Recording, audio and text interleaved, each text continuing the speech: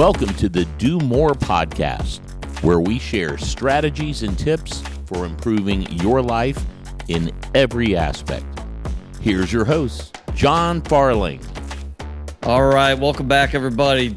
Today, I've got a friend that goes back, I think 4 or 5 years. We met at the Storage Rebellion Mastermind. I think that was 2020. And we've both been involved with that. And I know he's a dentist and also obviously invests in self-storage, but want to learn a little bit more about him. So, Mike, why don't you tell us a little bit about yourself? Thanks, John. Appreciate you having me on here. Sure. I've been a dentist for almost 20 years now.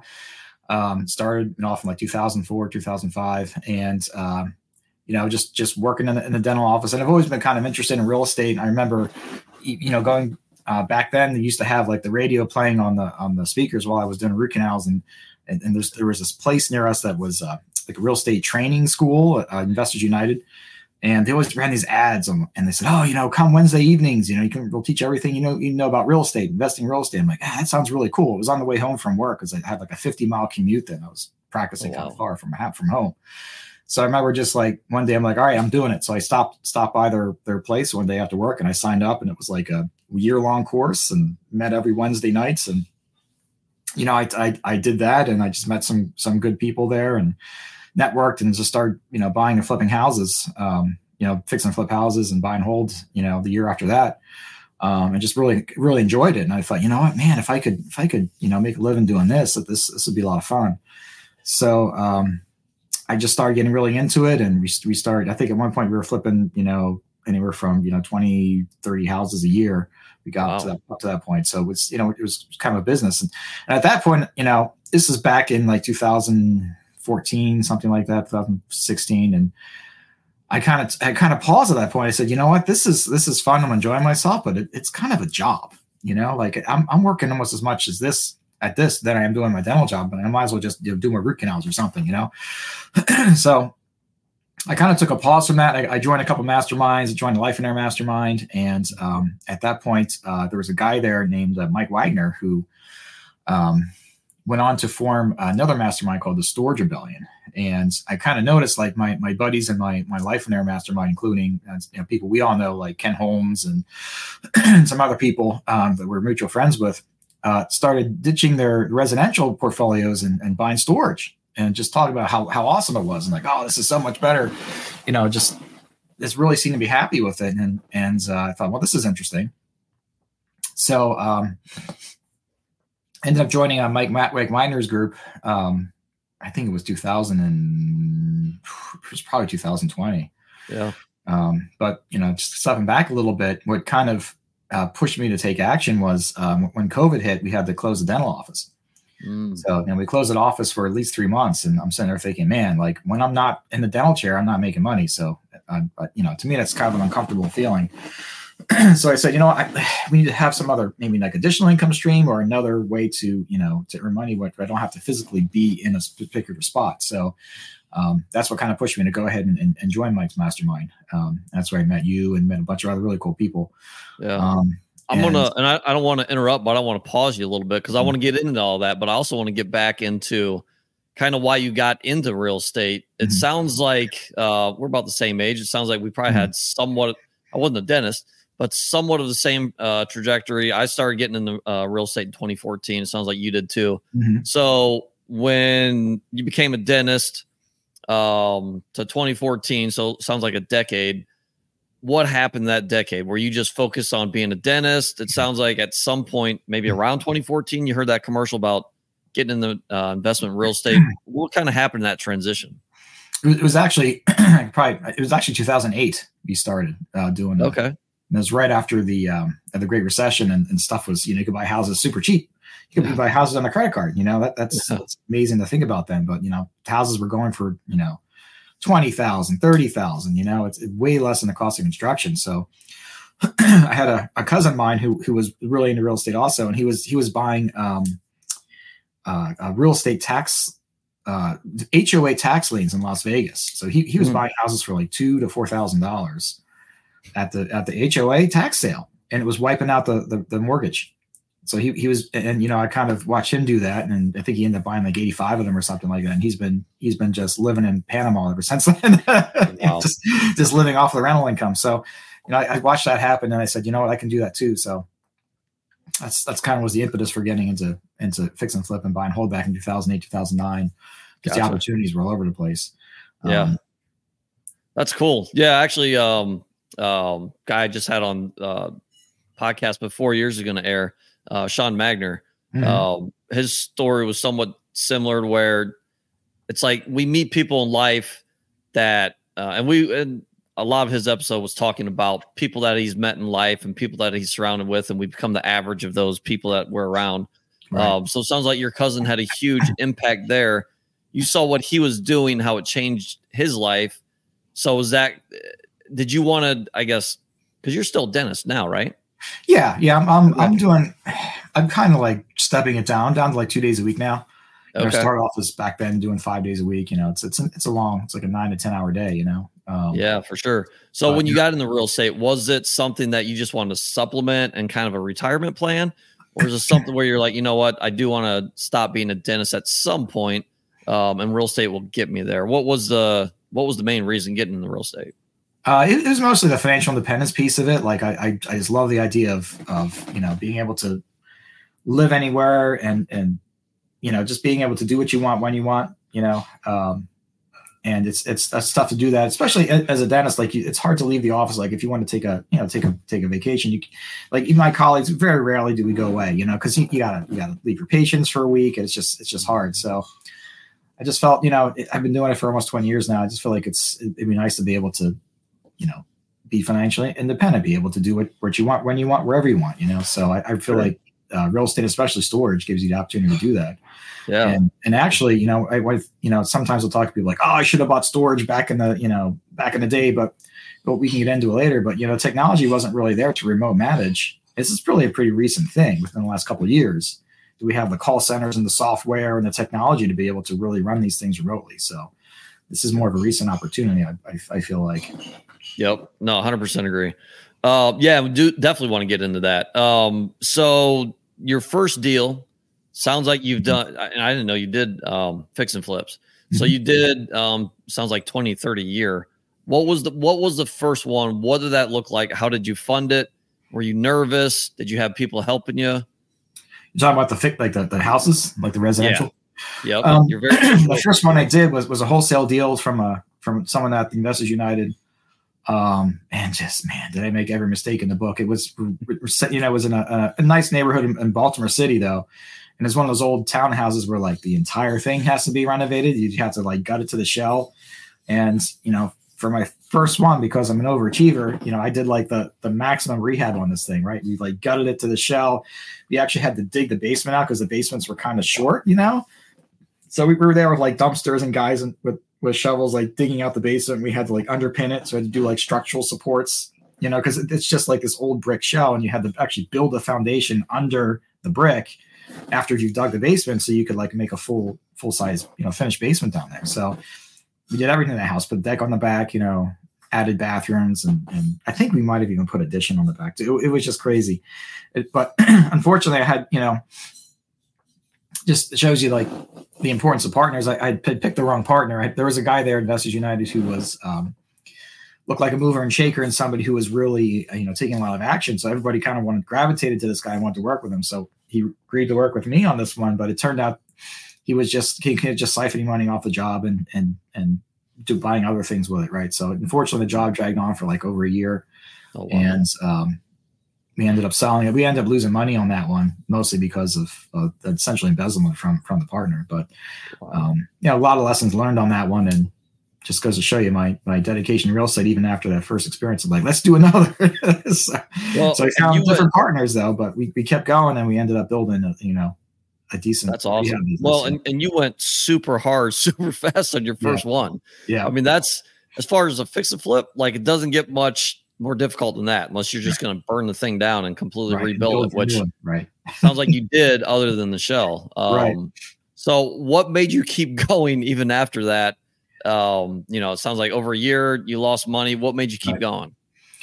It's mostly because I knew it had potential, and I knew plenty of people who were doing it and doing fine. I just needed to surround myself with those people, So I think at that point I was going to like every RIA meeting in the state almost. It was like every night I was going to a RIA meeting, meeting people, just building my network, lenders, agents, other potential partners and stuff. And I ended up meeting other people I could work with who were honest and decent people. So I just can't stress enough, when people ask about, how to get into the business or what to do next. It's the networking. You and I know this is a people business, right? So it's just surrounding yourself with the people who might have the different resources you might not have, like time or money or skills or whatever, and just putting something together, and off to the races. So, but also I just kind of enjoyed it. I don't know. I just love the, taking something and refreshing it, rebuilding and putting it back out there as nice and new, So, kind of taking that over through the storage part too. I kind of gravitate to the value add deals and stuff where you have to put a lot of work into. So, but it's been fun. No, that's awesome. Yeah. Network is, and it's a common theme that comes up is your network, and how strong your network is how strong your business is, and what you're going to do and how long you're going to do it. I waited because I got in real estate investing in 2014. I did one rental a year and did one fix and flip. So that was 5 years, and didn't network. Like I listened to podcasts, read books, but didn't network. So I could only realistically could I've done more probably, but if you have people around you and you're networking and you see what other people are doing, it's a cheat code, right? Just get you there faster. Yeah. So sounds like you did fix and flip for about 10 years, right? Yeah. I guess any rentals in there or all fix and flip? No, it was, we built up a small rental portfolio. And we did just fixing and flipping and buying and holding as it seemed appropriate. Right. And then eventually we ended up going separate ways with my partner there. And I took like a year, what the advice from my mastermind, like, look, you've been working so hard on this rehab business, and, it's become like a little, it's like you said, it's got a little too much. So they recommended I take like a year off and just do nothing and just kind of sit and think for a while, and that's what I did. And that's a hard thing to do when you're somebody who likes to do things and take action. It's hard to sit and do nothing. And I remember this is a quote from another group that I'm in, Front Row Dads, which I highly recommend. Stillness is a move was the takeaway from our most recent meeting. And it's like, when you think about it, like if you're in a place where maybe you feel like you've lost your way or things may be a little bit hectic, like if you take a break, don't feel guilty to take that break and just be quiet for a while, because that's actually a move. So that's really good. Yeah, because most of us think we should probably take action and massive action, right? And maybe we'll overturn it with that. But no, that's awesome. I've never heard that before. Yeah. Yeah. So that was it. I took a year and did nothing, which was extremely hard for me to do. Yeah. Especially and the thing that, I'm kind of working through this myself, but we're all on social media, we're on Facebook, we all have friends who are doing stuff, and you're watching people like really do things and take a lot of action and build their business. And it's hard to just sit there and be like, you know what, I'm going to do nothing this year, or I'm going to do nothing for the next 6 months. Right. It's hard to do. Yep. But we did it. I did it for like a year, and I just had time to think and time to reprocess and stuff. And it's when I kind of started looking more towards like commercial real estate, and at that point I was like, okay, shit, is it multifamily? Is it what is it? So I'm just kind of looking for the next thing. And I was actually interested with as early as 2018, we started to make offers on storage. We hadn't joined the storage rebellion yet, but we were just kind of like trying to figure it out on our own and just throwing offers out there. And everything that I had offered, I should have just bought. Right? Looking back on it, like that was a deal at the ask price. But it wasn't until I really joined the mastermind in 2020 that things really started to happen for me. Yeah. Okay. So did you find storage through Mike Wagner through Life and Air or through another channel? It's pretty much through Wagner. It's it's just the guys, just watching what the other guys are doing. Yeah. Okay. So that was 18 when you started looking at deals. Where were you looking at storage deals initially? There was actually some stuff in Maryland, believe it or not, that showed up. I was kind of trying to, I hadn't really learned the whole remote management thing yet. So I was kind of looking close to me, like, Virginia, Maryland, Pennsylvania, just trying to find something there. I invested in a bunch of Ken Holmes's deals as a passive investor between 2018 2019. So I was in like almost all of this stuff, just kind of watching how that was going, and just kind of learning, from him a little bit. And then it was, right in the middle of 2020 when I was sitting at home, like, okay, I gotta do something. That's when I'm like, all right, I'm signing up for this group. So yeah, that's awesome. So it sounds like, yeah, you started investing passively in storage. It's kind of proof of concept. It's like, okay, let's see if this thing works. And obviously it worked on your end and the owner's end as well. So then you started looking for your first deals. You joined Mastermind, started looking for your deals. How did that go? What did that look like in 2020? Well, what I did, when you're first starting out, it can seem really hard to find a deal, because you haven't developed your networks yet and you haven't really underwritten a lot of stuff. And, everything you're looking at is what everybody else is looking at, so you don't really have those private, relationships where people are going to send you stuff personally. So it was tough at first. It felt, kind of overwhelming. Like, oh my gosh, how am I supposed to find a deal? All these other people are finding deals. Why can't I find a deal? So what I did, while you're working full time too. Yeah. I was still doing 4 days a week then.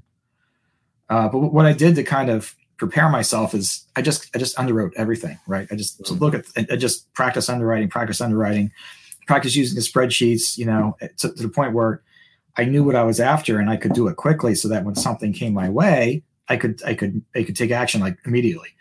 So there was a guy in our group posted a deal on the Storage Rebellion network. And I had been underwriting, it was a smaller deal, it was like 9,000 square feet in Clinton, South Carolina. And I had been underwriting these smaller deals like for months, right? So I knew, like, as soon as I saw it, I'm like, okay, I know I can do something with this one. I had an extra acre attached to it. It was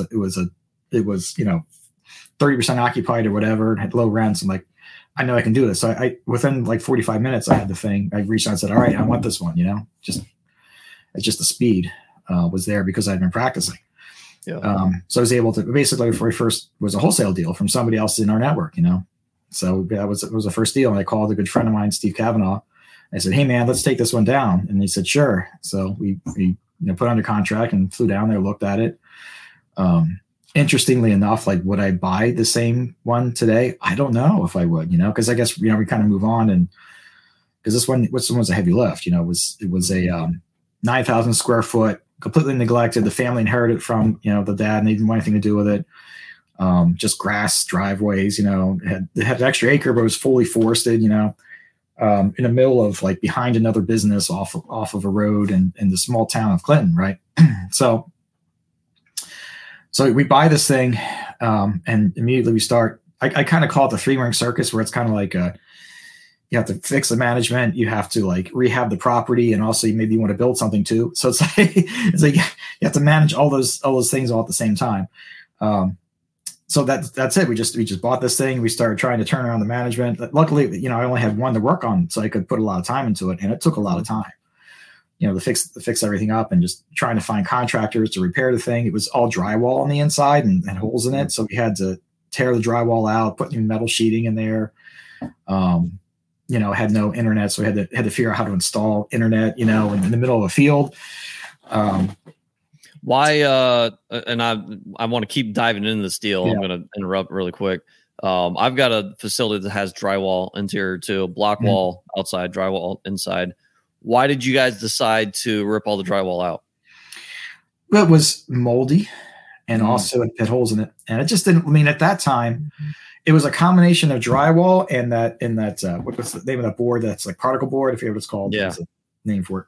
But, I know what you're talking about. So it had like the particle board dividers, and it had the drywall. And at the time, being inexperienced, I'm like, oh, I got to make this thing look like, a Class A. I got to rip everything out, put steel in. But no, I mean, people didn't mind renting. They minded. We did get complaints on the ones that we ended up not doing. People don't like the drywall, at least where we're at. Right. But they're okay with the wood dividers. So at the time, I was thinking I had to replace everything, but you don't. You're kind of surprised what people are willing to rent. It just depends on the market.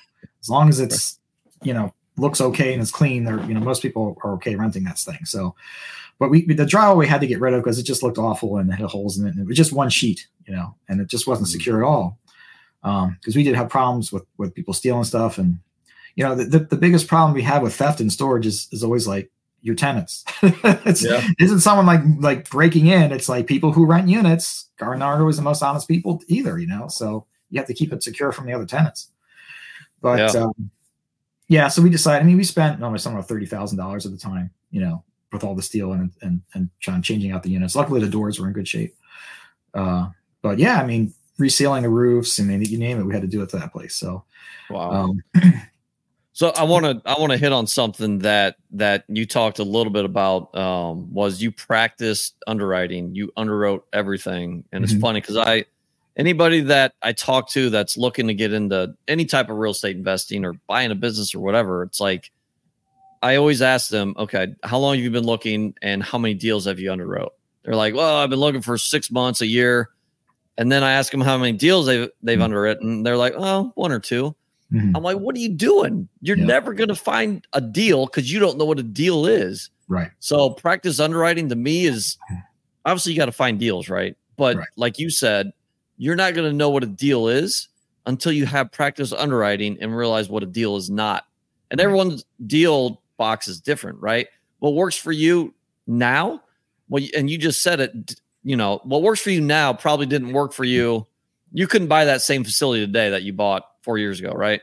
So your buy box changes, and what may work for you may not work for me. So it's a really good point. You just have to practice underwriting. That first deal, obviously, so you're in Maryland. This is, I think you said South Carolina. Obviously plane right away. What, I guess, limitations, beliefs did you have? Were you scared about investing out of state? What did that look like for you? Oh yeah. I think that's pretty much, I've seen it with other people too, who first come into the storage rebellion. They just start, the question is, can I really run these, out of state? Even some of the banks that we talk to now, like, oh, you don't live less than half an hour from the facility. How are you going to run it? It's a leap of faith to think you can buy an asset, multiple states away and run it and be perfectly okay. But people do it all the time. And, storage, we have the systems in place to do that now, but with multifamily, you just have to have good people helping you, run it. But, it was a leap of faith for me even to say, can I run this thing? And there was another guy in our group who was doing a lot of wholesaling at the time, presented a climate control facility in, I think it was West Virginia. And, definitely a deal, but I was like, I didn't want to touch it because it was like an enclosed building. It was like a building converted into climate. I'm like, how am I supposed to run that? That's too complicated. I can't run that remotely, but yes, you can. It's just having faith in the systems. And when you don't have experience with it, it's hard to be like, oh yeah, this is going to work. My boots is going to, take care of things, and you're going to have, decent call center and stuff like that. But it's at some point, it's like you can underwrite, to death, but you just have to take that leap of faith, when you're looking at a deal and you have to lease it up, do you know for sure you can lease it up? You never know for sure if you can lease it up. You just have to, do the best you can and then take that leap. So I want to get into all that stuff too, and I'm writing notes down so I don't forget. So we'll go back to the beginning of the deal. You brought in a partner. Why'd you bring in a partner? What did that structure look like, if you don't mind? And if you don't want to share numbers, don't share numbers. But how did that look, and why did you bring someone on? Why didn't you do it yourself? Yeah, for me, it's like my bandwidth was limited, because I'm still working 4 days a week. And, when the thing that's kind of tough for me is when you're in a dental office, it's like there are no breaks. Like I can't make phone calls. I can't do anything. Right. So it's like from 8 to like 5:30, I'm in a dental chair. Everything has to be put aside. So kind of limited with time and mental bandwidth too, So I personally like working with partners because it just takes a lot of load off of me and helps me move further faster. And enables things to happen that would otherwise never happen or be difficult for me to do. Because we have family too. You have kids, you have wife, you have home responsibilities, and you can't just like go right from work to your second job. You have other things to do too, and you have to sleep. So I just like bringing a partner because Kavanaugh is a good friend of mine. Has lots of resources with his time and his knowledge and money too. So he brought some of the down payment. We actually. One of our real estate mentors gave us the funding for the deal, like 100% finance the deal. Not 100%. It was like 80% or something. We had to bring a down payment, but finance most of the deal for us. Actually did 100% finance. It was the deal was $170,000 to buy, and we needed about 50 to 80,000. Yeah, I know, a 50 to 80,000 and fix up, to get it working. So he gave us a loan for like 200,000, which covered closing costs and some of the fix up, and then we each put money in to do the rest of probably split it 50-50 to do the rest of the fix up.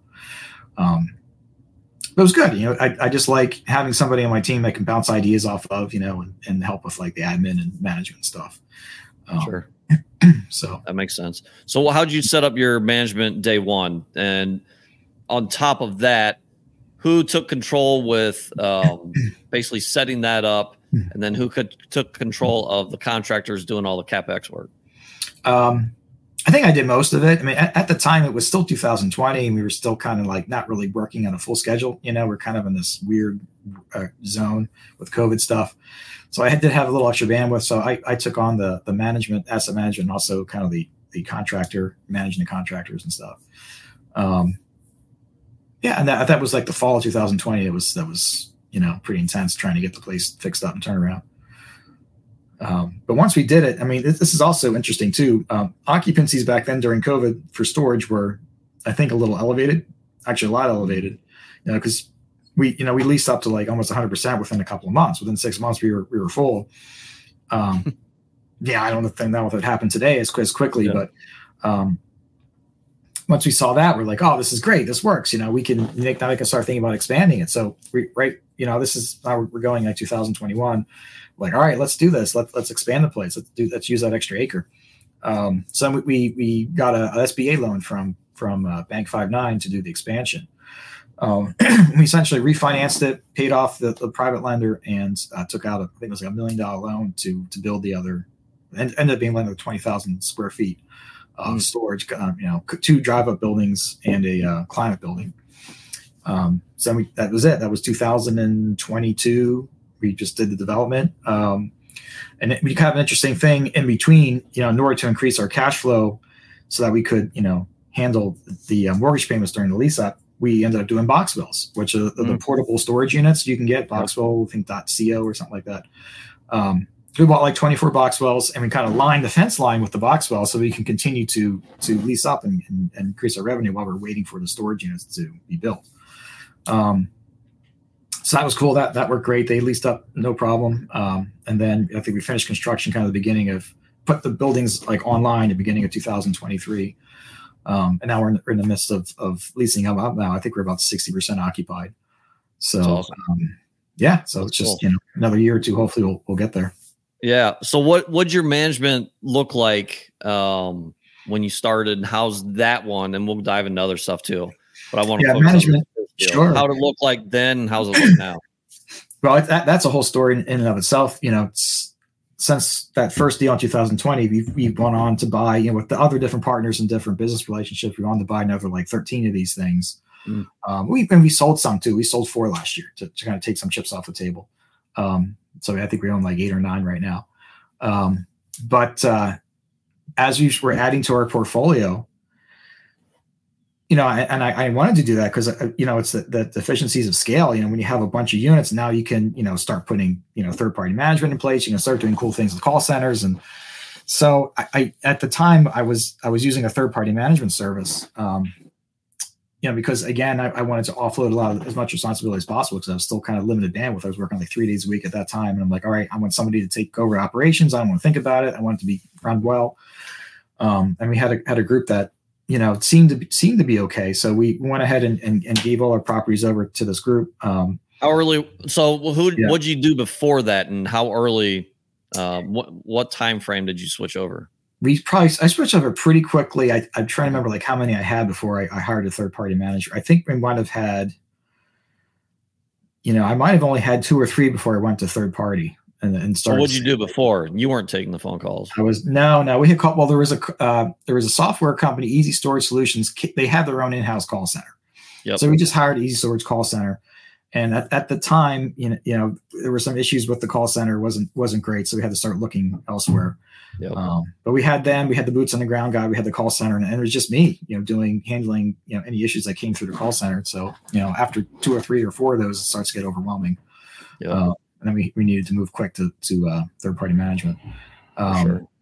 But so we hired a third party manager. We kept buying properties, and we realized quite quickly that just talking with other people in their group, third party management may not be all that the problem with third party management is they have a lot of other properties that they're worried about. They might be managing 100 properties or 200 properties. Yep.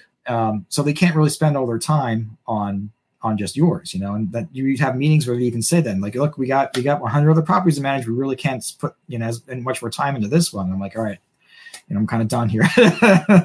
We need to, worry about our own assets. Cause to them, you're just one of 100 properties, but to you, it's like a multi-million-dollar asset, Yep. So we went ahead and started bringing things in house. So we started hiring our own call center and our own managers that we could control and with the policies and the training and stuff. So that's where we're at now. As of like August of last year, we switched to our own kind of in-house management team. So that's nice so far. That's awesome. So yeah, I think we all not all, but a lot of us, especially, in Wagner's group, started with the remote management with ESS, Easy Source Solutions, the software in the call center. Call center went to garbage 2021 because COVID happened and people stopped working on site, and everyone found out, I can just hire this cheap call center. Right. So they stopped taking phone calls. So we all found a different solution. What was your experience with third-party management? What did they do? And I guess what was I know you explained a little bit of it, but there had to have been like a final straw where you're like, this is it. We're going to bring this in-house. But yeah, first of all, what all did they do? And then I guess what happened to make you decide to pull it in-house? Yeah. I mean, it looked good. The thing I really liked about them is they would onboard for you. So you would buy a new property and they would send somebody out there to like put the gate control system in, change the signage, you do everything, get the boots trained. I mean, it was like, you didn't have to go out there. Like you just remote sign, you close your property, and they would do everything else for the onboarding, which is awesome. Because for me, it's like I said, it's hard for me to get out of work to go make a trip to go do that stuff. So that was essential for me. And then they had their own call center, and they had like regional managers, and they had on-site guys that would go visit the property every quarter. And then they had the boots guys that they would hire and train, and it was like it was soup to nuts, done for you. So we thought, this is great. They're going to handle everything for us, and you don't have to worry about it. Just have monthly meetings and look at reports, and that's it. But we started to notice that just things weren't. The thing that really bugged me was the customer service was not great with the tenants. Because the tenant would have a problem, they would call, and then they wouldn't be able to get a resolution. They have to submit a ticket because the call center couldn't really resolve anything. They were kind of limited to what they could do. So they'd submit a ticket, and a ticket would go to some other mailbox, and then. At the time, I don't know if it changed, might have changed. Maybe they've evolved since then, but it would either sit there or it wouldn't get, it would take 2 to 4 days to resolve a tenant issue if it ever got resolved. And, we're talking somebody's there with like a lock they can't get into, or they try to rent a unit, has stuff in it, and they need to get another unit, stuff like that. And we just got like a sea of 1-star reviews. And we noticed that people were moving in and moving out real quick, because they just couldn't get, the problem with remote management, when you buy a facility that used to have a manager on site and then you get rid of that manager and run it remotely, the customer service isn't the same. It's just not the same as having somebody you can knock on the door and resolve something, or some friendly face there. So it's for me, for remote management, customer service must be 100%, must be first class. You have to be able to resolve issues quickly on the phone immediately. Otherwise they'll just go somewhere else where they can get better service. So that's what was happening. They were moving out. They were, our occupancies weren't growing as quickly as they needed to be. I was with a certain software called Store Edge, a different software than the Easy Storage, the same company that owns the two. You can actually record your incoming calls. So I had our calls being recorded. So I was sitting there listening to the interactions with the tenants, and it was driving me crazy. So, and then we had meetings about it, and we talked about it, and it didn't really seem to get much resolution. And we had a couple of properties that just really underperformed. And it's, we just can't do this anymore. And then we had a situation where we had a property we had sold and went under contract, it was supposed to close in like a month and a half later. And they're just like, oh, it's sold. We don't have to run this thing anymore. And the property went to crap during the contract period. And the buyer got super pissed. We had to give him an extra $10,000 at closing because of the place was a mess. So after that, I'm like, all right, I need to take this stuff in house. So then we started looking towards, who can we hire? Who can we work with? We started hiring VAs, and luckily we found somebody who was starting their own management company, but they said, look, you go ahead and start your own thing. We'll be your first clients. And they wanted to keep it small, and they're just running our stuff now. So that's what we're doing right now. Nice. So it's same type of setup where you're still remote. You don't have people on site, Right. other than boots on the ground that's checking in and out. But you've got a better call center. And do they have like a regional manager? How does their structure work? Not really. It's just boots. We have a VA who handles like collections and handles like it's a kind of an unusual VA. The guy's great, phenomenal. Like worked in corporate and stuff like that, and just so happens he lives in Mexico. But he used to own like 7 Cinnabons or something like that. So kind of an unusual find. But he's happy to help us, run our stuff. So he runs our collections, and he runs the boots guys, and he runs like the CapEx and does a great job with that stuff. Put spreadsheets together with KPIs and stuff like that for us. So we pay him as kind of like a virtual assistant for running like the admin and back end. And then we have, the person who started her own management company that we hired, who's just answering calls, but she's kind of the manager and the call center. So she can handle anything.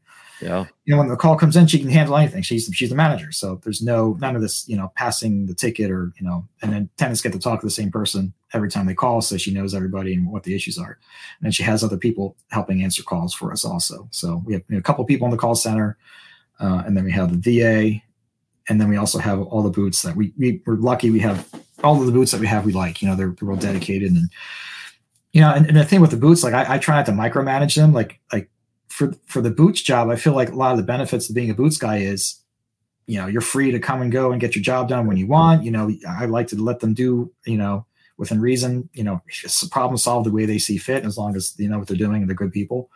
But they seem to enjoy that. Like they can come to me with, say, hey, I got this issue and I did this, and like, great, however you think is best, go ahead and solve that, however you feel is the best way to do that. So it's like the freedom and the extra money. It's, a lot of our boots are semi-retired or retired. And this is a great, job for them to do to kind of supplement their retirement income. We have some guys that are young, and they just like, just doing this type of work. So it's worked out so far. Yeah, that's awesome. So tell us about your management. Obviously, you've scaled really quickly here in the past 4 years. It sounds like you had 13, sold off a few. Yeah. What's your buy box, just in general? What are you looking for now? We're kind of looking for. I've kind of switched. I'm really interested in cash flow now over because we have a bunch of properties that we're in the middle of either doing a conversion or doing a build, and a lot of stuff we've bought. It's like a year or two before it starts to cash flow because it's such a heavy lift. We got to do the repair, do the CapEx, turn the management around. So what me and my partner are looking for now is just stuff that's kind of stabilized and cash flowing now. We kind of want to build up our cash flow. Like I want to kind of be able to say, all right, I'm financial independent. I can stop the dental job if I want, or it might just keep working. Who knows? But so we currently have a deal under contract where it cash flows from day one. There isn't a whole lot of CapEx needed. There's not a heavy lift. It's just already remote managed and ready to go. So we like to do a couple more of those. Just add stabilized assets to our portfolio just to increase our cash flow at this point. And then of course we'll still look for the ones that maybe need some fix up, but I think at this point, I want to kind of build on the cash flow on the portfolio and not the stuff that I want, I'm not get paid on for like years from now, Yeah. So the ones that you bought previous were heavier lifts, more equity upside, whether you refinance or sell. Mm-hmm. So more of an equity boom and not really cash flowing as much. Was that by design, or was that just finding those deals and you're like, yeah, this is a deal, let's take it down? Honestly, pretty much that's what we we took what we can get at that point, Yeah. And we weren't at that point, we didn't have a ton, so we weren't afraid of the heavy lifts, Yep. But now we're at the point where, okay, we're in the middle of stuff, and there's only so much that I want to, put in my plate on one time. So, yep. What kind of markets? What kind of markets are you looking at? And then when you're doing, this is something that you talked about earlier, I want to touch on. What are you looking at in the market? So what kind of markets are you looking at? And then what are you looking at in the market when you're looking at storage facilities? So before, and that's changed too. Before it was like I would buy anything, anything I could find, we know it would most likely lease up, and then everyone was trying to get, storage from everywhere. So we pretty much bought anywhere, as long as it seemed like a safe market and there was low crime, and it seemed like a decent, place where there was customers or a customer base. So now I'm a little more selective. Like I'm not looking in the rural areas as much, or in the super tertiary markets. I'm looking more into secondary markets. I want to see a decent population. I want to see some growth too, because now I'm not as certain as I used to be that we're going to be able. If I have a place that's 30% occupied, I'm not as certain we're going to be able to lease that place up as I used to be. And I'm like, okay, look, there has to be a reason people need storage in this market. Are they moving into the market? Is the population growing? Or there's new development? Is there apartments? Is there something there that I can tap into to kind of, give us some headwind? I think that the theme now is I want a little bit of headwind now. I want to be able to go in a market that I know is growing, or because there's a potential for growth. And I don't want to gamble with, going in a space and then hoping that I can lease up. So it's a good plan. And I'm guilty of, doing what you've been doing too, is just, it's a deal. It's for me, I'm looking for cash flow. And if it's cash flowing, I'm fine with it. But I have not looked at towns. I'm in Ohio. I'm in the Midwest, towns other than where I live, Columbus, Ohio. Everything else is not growing. It's the same. Yeah. It's been the same for the past 80 years. Yeah. Probably not going to change.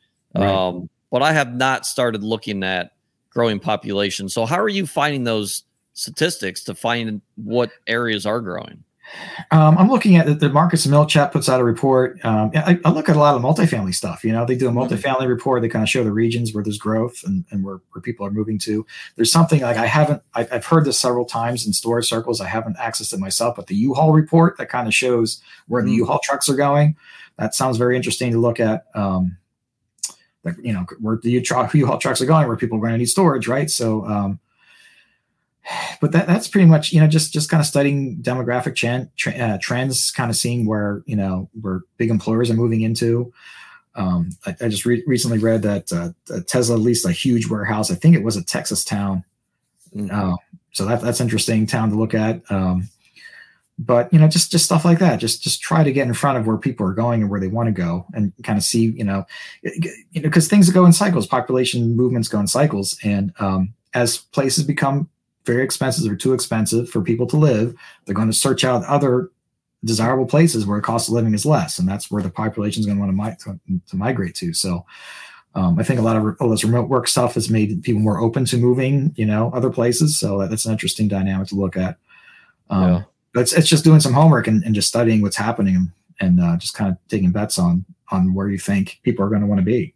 Yeah, that's awesome, man. Well, it's before we start to wrap up here, you've obviously, 4 short years, you've grown tremendously. It's awesome to watch you grow. And obviously, the network that we've been around, and you've come to an LFG event, like bouncing ideas off each other, watching other people grow, taking ideas from other people is definitely helpful. What do you, what's next for you? Right now, I took a leap of, well, not really a leap of faith, but people always, they're always like, so Mike, when are you going to quit? Right. It's like, I don't know. It's I think going down from 3 days to 2 days a week at the dental was a big leap for me. I want to focus on, we've done a lot of syndication over the last year. We've brought on investors, and that's been fun. I enjoy syndicating deals. But I think for me, it's just this year we'd like to buy a couple more stabilized cash flowing assets. Even if it's like look at stuff that's listed and talk to brokers and make offers and just find deals that we want to try to get investors a good return, but also be able to provide cash flow for ourselves as well, so that we can continue to grow. So I think cash flow is the bottom line for us this year. We're just going to look for cash flow. That's awesome. So kind of a typical, or I guess my typical podcast question, what are you better at than anybody else in the world? I think there's a lot of really smart people out there. I don't think I'm better at any,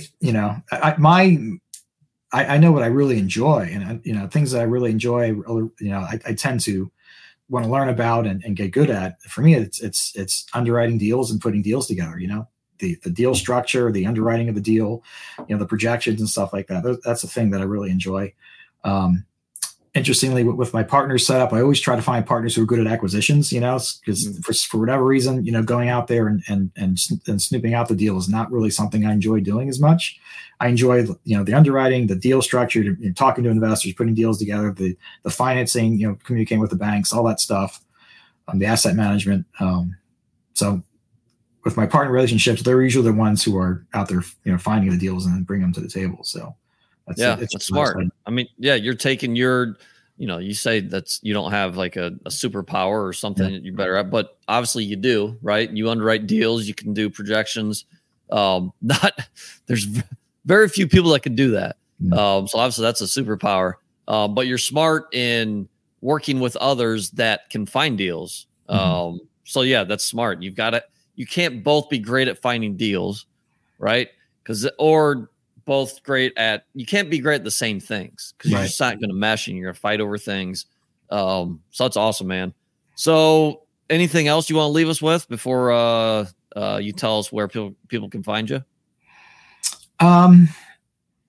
No, I mean, I'm trying to think of, the super smart thing to end with.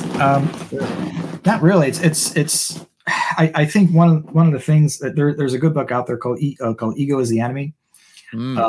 I find, just with the whole social media culture and stuff, and everyone's out there and like, oh, look at all these deals I got this year, all these deals I got that year, and like for me, that it doesn't really matter. Like, what do you need to do? Like, focus on your own stuff.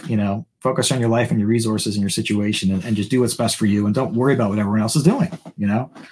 And it's been something. It's a learning process for me. It's like checking your ego out the door, and just don't try to do these big deals because you think it makes you look cool or whatever. Just do the things that are appropriate for your situation. Look at your life and don't overcomplicate things. Try to keep things simple, and make sure you have room for the important stuff. So. Man, that's so powerful. I'm glad I asked you to say something else, because that's it's funny, and I've been talking to a few guys about this, and I joined a new mastermind that I've talked about, but it's funny because everyone's like, how many units do you have? Right. How many doors do you have? How many square feet do you have? Oh, I just raised $40 million, or I've got $120 million worth of real estate. Yeah. What does all that mean? How much money are you really making? How much freedom do you have? Right.